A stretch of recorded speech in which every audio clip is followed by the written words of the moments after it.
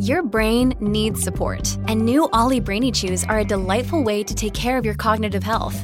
Made with scientifically backed ingredients like Thai ginger, L-theanine, and caffeine, Brainy Chews support healthy brain function and help you find your focus, stay chill, or get energized. Be kind to your mind and get these nootropic chews at ollie.com. That's OLLY.com. These statements have not been evaluated by the Food and Drug Administration. This product is not intended to diagnose, treat, cure, or prevent any disease.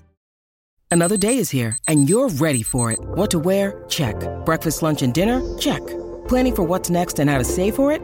That's where Bank of America can help. For your financial to-dos, Bank of America has experts ready to help get you closer to your goals. Get started at one of our local financial centers or 24/7 in our mobile banking app. Find a location near you at bankofamerica.com/talktous. What would you like the power to do? Mobile banking requires downloading the app and is only available for select devices. Message and data rates may apply. Bank of America N.A., member FDIC. At Evernorth Health Services, we believe costs shouldn't get in the way of life-changing care, and we're doing everything in our power to make it possible. Behavioral health solutions that also keep your projections at their best? It's possible. Pharmacy benefits that benefit your bottom line? It's possible. Complex specialty care that cares about your ROI? It's possible. Because we're already doing it. All while saving businesses billions. That's Wonder made possible. Learn more at evernorth.com/wonder. Welcome to the New Books Network. Confounding, exhilarating, and contagious. Emotions matter, and so does applying emotional intelligence. Welcome to Dan Hill's EQ Spotlight, the podcast where emotions rule. Whatever the topic, how do hearts and minds collide? Find out with your host, a college professor turned globe-trotting EQ entrepreneur. His mission? Each week, Dan joins prominent authors in decoding how emotions drive outcomes and make people tick. Now, on to the show. Hello, everyone, and thank you for joining me for the 98th episode of my podcast, Dan Hill's EQ Spotlight. The series appears here on the New Books Network, which has as its motto, sharing knowledge so people can thrive. Today's topic is how to be a perennial. I'm joined by Lindsay Pollack. She is the author of Recalculating, Navigating Your Career Through the Changing World of Work. The publisher is HarperCollins. Lindsay is a New York Times bestselling author of 3 previous books, including The Remix, How to Lead and Succeed in the Multi-Generational Workplace. She was named to the 2020 Thinkers 50 Radar list of global management thinkers, and her consulting and keynote speaking clients have included over 250 various corporations, law firms, and universities. Welcome to the show, Lindsay. Thank you so much for having me. It's really an honor. Oh, it will be a delight. So the honor is all mine. Why don't you give us a quick overview, if you don't mind, of your latest book, Recalculating? Absolutely. Excuse me. So as you mentioned, I've written 3 previous books, and The Remix came out in 2019. And I was out promoting that book at the beginning of 2020. And we all know where this story is going when anyone mentions 2020.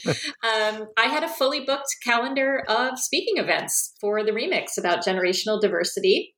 Really looking forward to a good year. And every single one of my events canceled. And I went from a fully booked calendar to completely empty. And speaking and writing are my business. So it was obviously a very upsetting, daunting feeling. And before we all sort of figured out that we could present and attend events on Zoom and so forth, I was really struggling to figure out how to keep my business going. And I was sitting in my apartment in New York City, kind of staring out the window. And I just looked at the cars on the street and had this feeling like we were all in our cars driving with the GPS telling us what to do and kind of knowing our destination. And it was like the whole world had a GPS sort of flail and say recalculating at the same moment. And I just kept thinking about that feeling that you have when you're driving. And my instinct when I'm struggling is to write and talk to people and kind of see what other people are doing. That's always guided my writing and my work. And I started calling people and texting people and saying, what are you doing? Do you have the same feeling? How are you getting to your destination? What are you changing? How are you recalculating? And that became this book. And what's really different about Recalculating as opposed to my previous books is I've always been a very tactical writer, put this on your resume, say this on a job interview, do this at a networking event. And Recalculating was much more about mindset and controlling what we can and knowing your values and, figuring out how to move forward when you're experiencing burnout. And ironically, I kept writing the book as if the pandemic would be over by the time it came out. And as we all know, the book came out in March 2021, and here we are in March 2022, and it's still not over. So I've really gotten very interested in talking to people really around the world about kind of how we've gotten through this and what are the lessons that we can take beyond this pandemic. And I love your topic on emotions and EQ to help us move forward, even in very, very hard times. Yeah, no, I just thought this was a perfect fit because the great resignation and the great reshuffling and the great recalculation does involve our value system and what we want from our careers and who we want to become. And it just seemed like a perfect fit. I love the title, and it lends itself to a really nice book image because not all book covers have great, imagery, but this one has a really nice, adroit choice. Dictated by the whole notion of recalculating. So I think that's great. And yes, by the way, COVID-19 is a really outdated term as we sit here in 2022. So speaking of emotions, so at one point in the book, fairly early on, you mentioned that envy doesn't have to be a negative emotion. I'm wondering if you can give an example from your own life about how envy has actually been a nice catalyst. Yeah, that's what I've always struggled with, which is everybody else is doing better than I am, right? Everybody else is more successful. Everybody else is, happier, et cetera. And I really found that social media was feeding that comparison and that sense of envy. And I actually gave up using Instagram and Facebook. I'm still very active on LinkedIn. I find it a little bit different in the tone.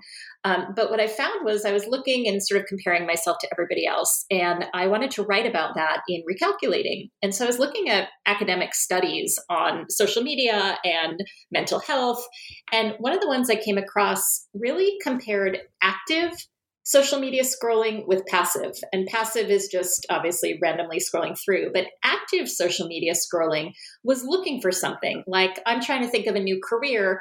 I'm going to go and look at other people who seem to be happy in their careers and see what they do. Or I'm redecorating my home and I want this kind of feeling. I'm going to go seek out images that make me feel good. And that, sort of envy or finding things you admire, maybe is a better word, is actually something that you can use to fuel you. So if I look and say, oh, Dan's podcast is so good, his books are so good, I'm so jealous, I could say, actually, maybe there's something I can learn from what Dan is doing that I can apply to my life and turn that envy into action that I can take it. And for people who say, I don't know what I want, I'm undecided, I'm flailing, one of my pieces of advice is go seek out images or people that maybe it feels like envy, but you can use that as a catalyst to tell you what it is you really want and hopefully point you in a direction that will be positive. No, I think that's great. You can use social media for benchmarking, for ideation, spur where you want to go eventually, but, don't just have a blank canvas you're looking at. You can use social media as that canvas. And, recasting it as admiration makes sense to me. There's another thing you brought up in the book. It was a wonderful quote from Heather McGowan, who said, learning is the new pension. Can you unpack that for us? Because I think it has a lot of implications. Yes. So my friend Laurie Rudiman, who wrote a book called Betting on You, says the same thing.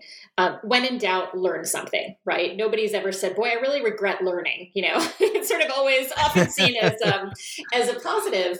And so the message is, while money is important, titles and status are important, they're very helpful on your resume. I think as people are living longer and working longer, technology in the world are changing so fast.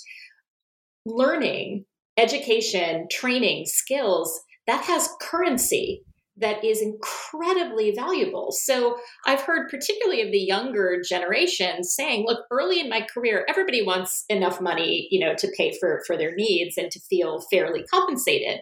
But beyond and that, to pay off their college debts. Yes, and to pay off tremendous college debt.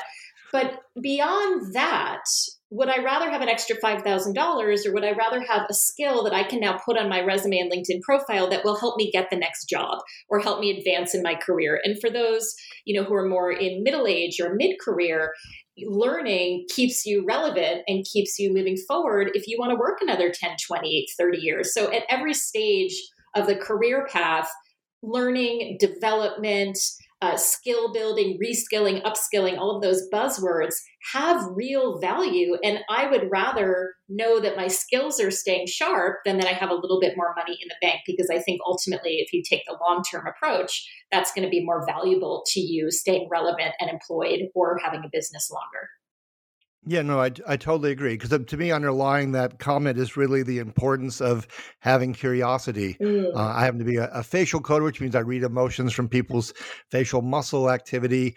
And when you're curious, your eyes are wide, your eyebrows lift. You're literally expanding your field of vision and taking in new things. And in a world where so much is changing and so quickly, having your eyes closed, on the other hand, is not a recipe for success. So I like that a lot.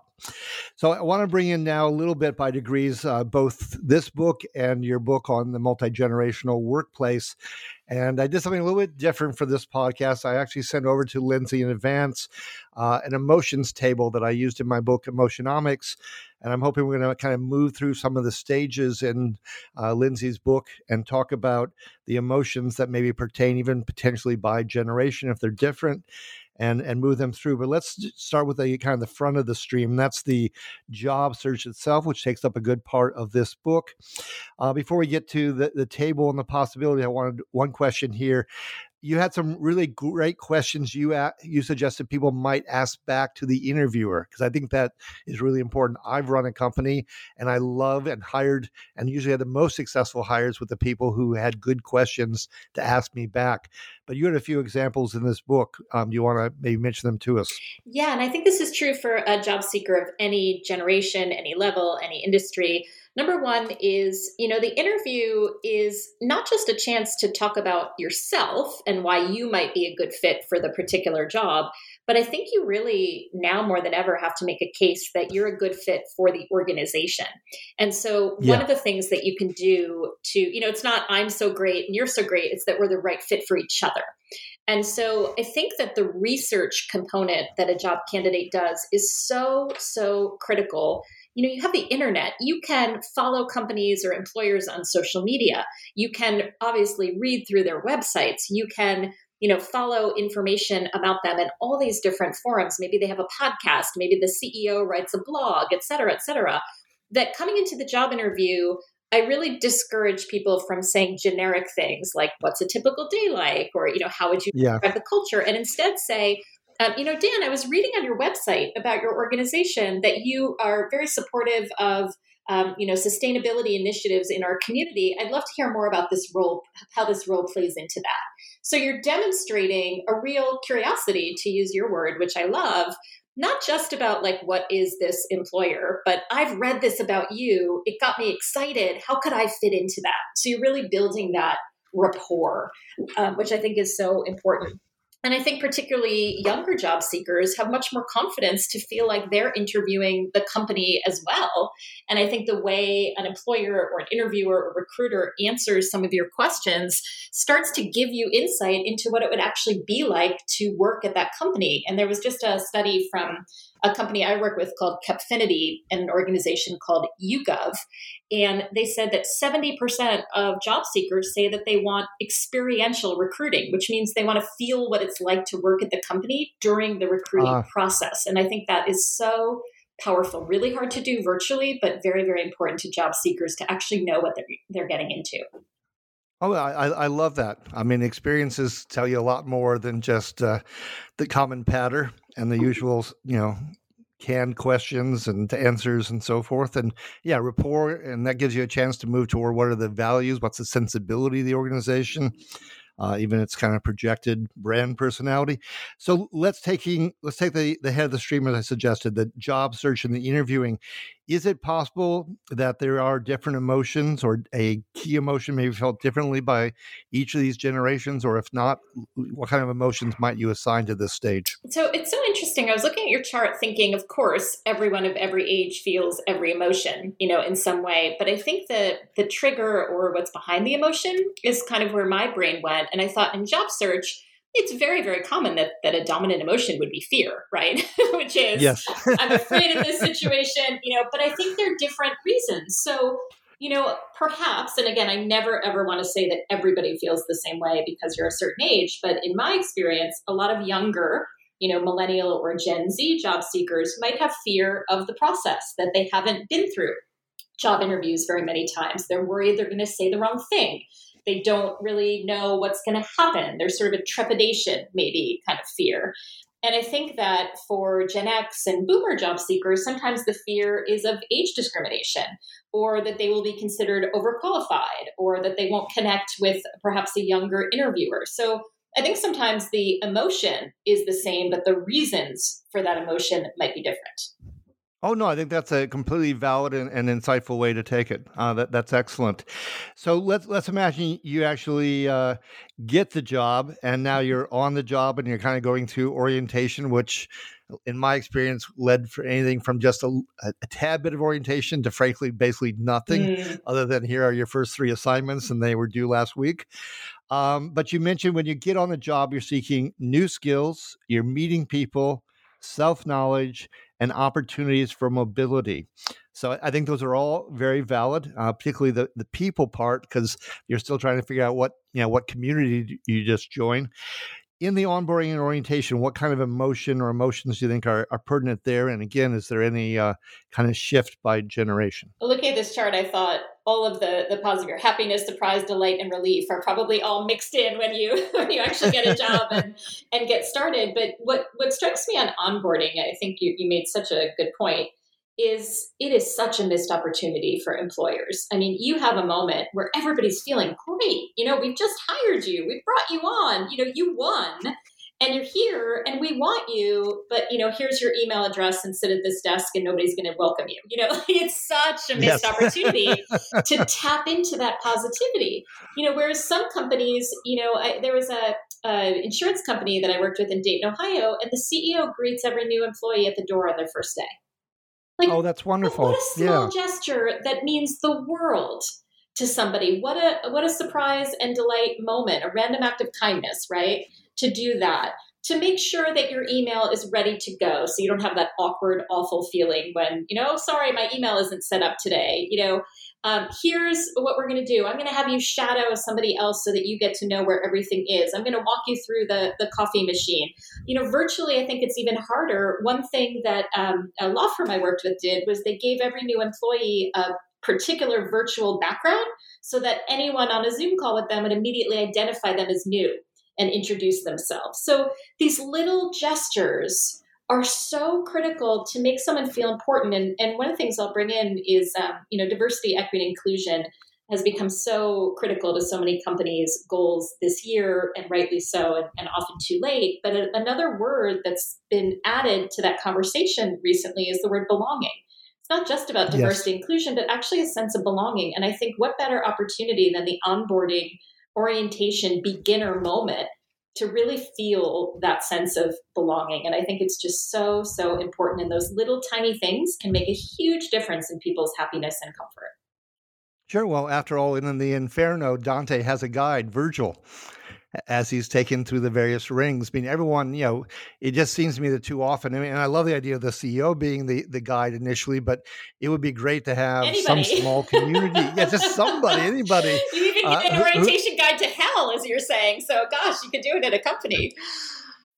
When you need mealtime inspiration, it's worth shopping Kroger, where you'll find over 30,000 mouth-watering choices that excite your inner foodie. And no matter what tasty choice you make, you'll enjoy our everyday low prices, plus extra ways to save, like digital coupons worth over $600 each week. You can also save up to $1 off per gallon at the pump with fuel points. More savings and more inspiring flavors make shopping Kroger worth it every time. Kroger, fresh for everyone. Fuel restrictions apply. Yeah. But, obviously you're hoping you get to, paradise instead eventually. But, it all depends on how you get treated, I suppose. the boss interaction. I mean, the famous line, of course, the people don't leave companies, they leave bosses behind because it becomes intolerable.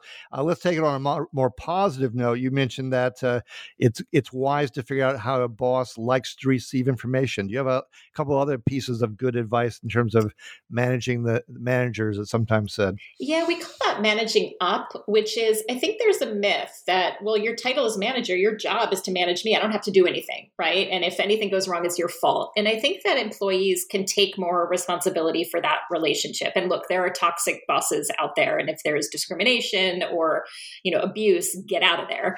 But for the typical sort of disappointments and, kind of personality clashes, there's a lot that an employee can do to really understand their boss. And so I always recommend that you become like the world's leading expert on your boss, right? And how that person communicates, how that person works, as if they're a client, right? So if you consider your boss to be your number one client, it sort of takes away that feeling that he or she mistreats me or they're a micromanager and says, okay, this person prefers that I CC her on a lot of emails. Okay, like that's what my client wants. That's what I'm going to do. Or this person doesn't give a lot of feedback. I'm going to go seek feedback elsewhere because that's not really going to happen from this person. So I think really studying, again, to use your word that I love, with curiosity. What makes this person tick? What do they do? And to be honest, I do a lot of training for early career professionals. And, I'll do this whole session and talk about these kinds of things. And someone will come up at the end and say, Lindsay, I get it. It's good advice, but I can't do any of this because I have the bad boss. I have the boss that nobody wants. And my response to early career professionals is always congratulations. Because if you can get good at reporting to difficult people early in your career, that's a superpower. I mean, I've never met anyone, you tell me, I've never met anyone at the end of their career is like, gosh, everyone was so delightful. I never dealt with a difficult person in my whole career.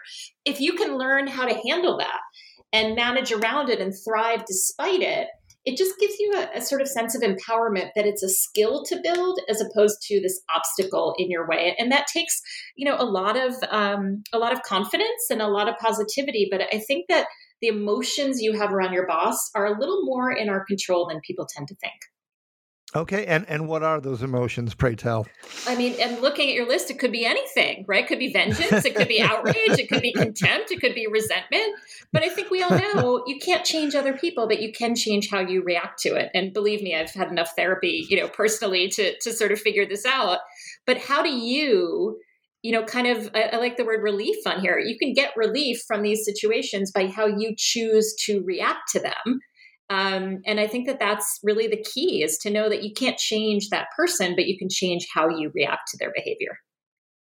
Okay. No, I like that a lot, because the opposite of that pole, unfortunately, would be probably contempt, and, a lack of respect, a lack of trust, that you feel like you've been backsided, the person's let you down so many times. Because to me, although it's listed here as an emotion, contempt comes close to being an attitude that kind of forms over time. And it can be very hard to overturn. In fact, it's the most reliable indicator that a marriage will fail. I've read that. Just as it's not good in a personal relationship, one can imagine that in interacting with one's boss, it's not going to lead to good outcomes either. So all that makes a lot of sense. Moving on to colleagues, what kind of emotions? I mean, again, it can be any place because any kind of a colleague, but do you see any emotions that particularly caught your eye from the chart regarding interacting with colleagues? Because, of course, now so much of our work is in teams, in collaboration, as opposed to solo projects. So I'm just going to go with my gut here that I want to talk about nostalgia, which is the one on here that's sort of positioned as neutral. But I think in this particular kind of hybrid remote environment that we're in, I think there's a lot of yearning, another word you have on here, for the way things used to be, right? And particularly people who liked being in an office might feel a sense of nostalgia for bumping into people or chit-chatting or walking to get a cup of coffee together. And I think when and if people go back into an office, there might be some yearning for having been home, right? And having been able to kind of be in your sweatpants. Yes. But we sort of, I think, and even I see this a lot, in the generational conversation. And I want to bring the word perennial in here, which is a term coined by a technology entrepreneur and writer named Gina Pell. I don't want to take credit for her word. But a perennial is someone, she says, who's really kind of all ages, right? They're not stuck in one era. And so the definition of a perennial is somebody who knows their history, but also keeps up with the times. And I'm thinking an example of that related to colleagues is the office environment. And I'm thinking when I started out, it was a real mark of success to have an office, right? And particularly a corner office. And then many, many companies changed their model and went to this open office environment. And some people said, cool, great, no problem. I'll keep up with the times, no big deal. But certain people said, I worked really hard to get this office, and I'm disappointed that I don't get to have an office anymore because times have changed. And so I think you can be a perennial and keep up with the times and acknowledge that things are different. But I think it's also okay to feel a sense of loss and say, I really, really wanted that, and it doesn't exist anymore. And, I'm going to have some feelings about that. And I think sometimes we just try to move people forward and say, hey, times have changed, deal with it. But I get that emotion. And I think those of us who maybe are in situations in a work environment with colleagues where they seem to be more comfortable with the change than we are, I just sort of want to acknowledge the people who are saying, whoa, I kind of like the way things were. And one funny thing with the pandemic, it sort of seems to be a lot of people who are in jobs in offices say, oh my gosh, I love working from home. It's so great. I don't have to commute. But I've had people who are almost embarrassed to say, well, I kind of liked being in the office. They don't want to say it. And so I think it's just acknowledging that we all have really different emotions around that space issue, and just to be mindful and maybe empathetic to the fact that how you feel about a situation may not be how your colleague feels. I love that answer. I had Daniel Pink on this show recently, and his new book's on regret. And the point was, we think of regret as a negative emotion, but actually it means we're also pondering something. We're learning from our mistakes. It's a chance to go backward to go forward, as he says in the book's subtitle. I think the same thing's true of nostalgia. I mean, you can't deny the fact, particularly if you look at some of the older generations here in my chart, boomers, Gen X, even millennials, for all of us who were in a different office situation before. And, you're going to remember some of those details, and maybe some of it had positive aspects to it for you. And what were those? And that identifies your sensibility, your value system. And maybe there's some ways to replicate those or bring them forward still. So I think nostalgia has a lot of opportunities for reflection in it. And, or previous I like that answer a lot. That you worked with, right? There's so much change in the workplace now that there are times where we have good colleague groups and not so good. And so, that was what came to mind for me. I'm glad that resonated. Okay, that's great. So the last one here was building your own brand, because you definitely make a point of that in the book, and you cite the seminal Tom Peters article on that front. You also mentioned at one point, I think it was from Harvey J. Coleman, this idea that if you drew a pie chart of success, image would be 30%, exposure 60%, and performance was merely 10%. I found that really intriguing and probably fairly spot on. Can you just say a bit more about it first, and then we'll go to the chart? Yes. It does not mean that you don't have to perform. It does not. It does not mean that. What it means is performance is table stakes, right? Doing your job is what you're hired to do, what you're paid to do. But the difference between like school, where you take a test or you submit a paper, is everyone has a level playing field, right? Nobody cares if you're wearing sweatpants when you take the exam or, what have you. Everyone's on a level playing field in terms of their exposure. In the work environment, you could do great work, but if nobody's aware that you're doing it, it's not going to get you very far. And a mistake I see a lot of people make, particularly in a new organization and particularly younger employees who've come right out of school, is they think, well, if I just keep my head down and work, someone will notice. And the reality is that's not always true, particularly in the United States. And so looking at your emotion chart, I think people need to balance pride, and maybe being too proud of your work and, being too, conceited was the word we always use as kids, right? With the shame of sort of saying, I did great, look at my work. There's a balance there. And a lot of people are very uncomfortable, but you can do it in a really appropriate way. You can say, I wanted to share, the work that we did because I think it's going to help us achieve our goals. Or I wanted to show you this positive feedback I got from our client. It really makes our team look good. You can put it in a context that doesn't sound like you have no humility, But I think that a lot of people err on the side of not promoting their work when they really should. And again, in a remote environment or even a hybrid environment, a lot of what each of us is doing is really invisible to everybody else. And I think we have to get a little bit more comfortable sharing that pride in a job well done. No, I think that's very true. I'd also, we didn't really touch on the part about image, but the fact of the matter is the world's moving really quickly. People are distracted. As Oscar Wilde said, only shallow people don't judge others based on appearances. And, it's not just your appearance, it's your image in terms of, double checking your emails for typos, and using professional language. I think it's a lot of that too. Yeah, no, I did not mean just merely physical appearance. I mean, every way in which you are projecting who you are and what you're capable of and what you're doing. Yeah. Before we wrap up, is there a last little nugget from your book you want to bring in? I just wanted to mention the importance of mindset, of mental health. The probably number one question I've been getting since Recalculating came out in 2021 is, I know the right things to do, but what do I do? And I just can't motivate to do them. And I think that languishing that Adam Grant talked about, the burnout, that I think people are really acknowledging, that is so real.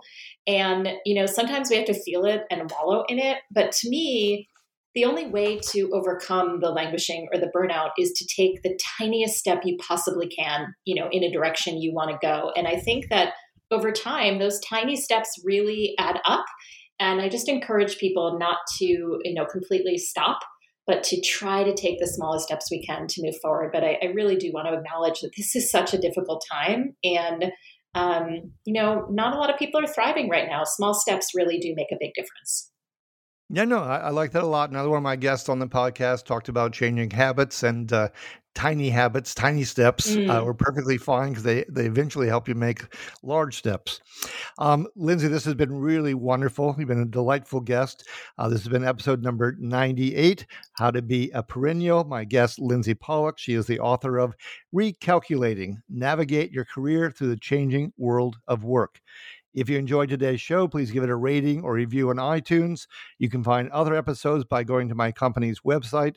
That's the obligatory 3 W's and sensorylogic.com. Or you can go to the New Books Network and type in the show's name and find them there. Finally, I like to conclude every episode with an epigram. In this case, I took one from the English novelist George Eliot. She wrote, "It is never too late to be what you might have been." Until next time, take care and be well.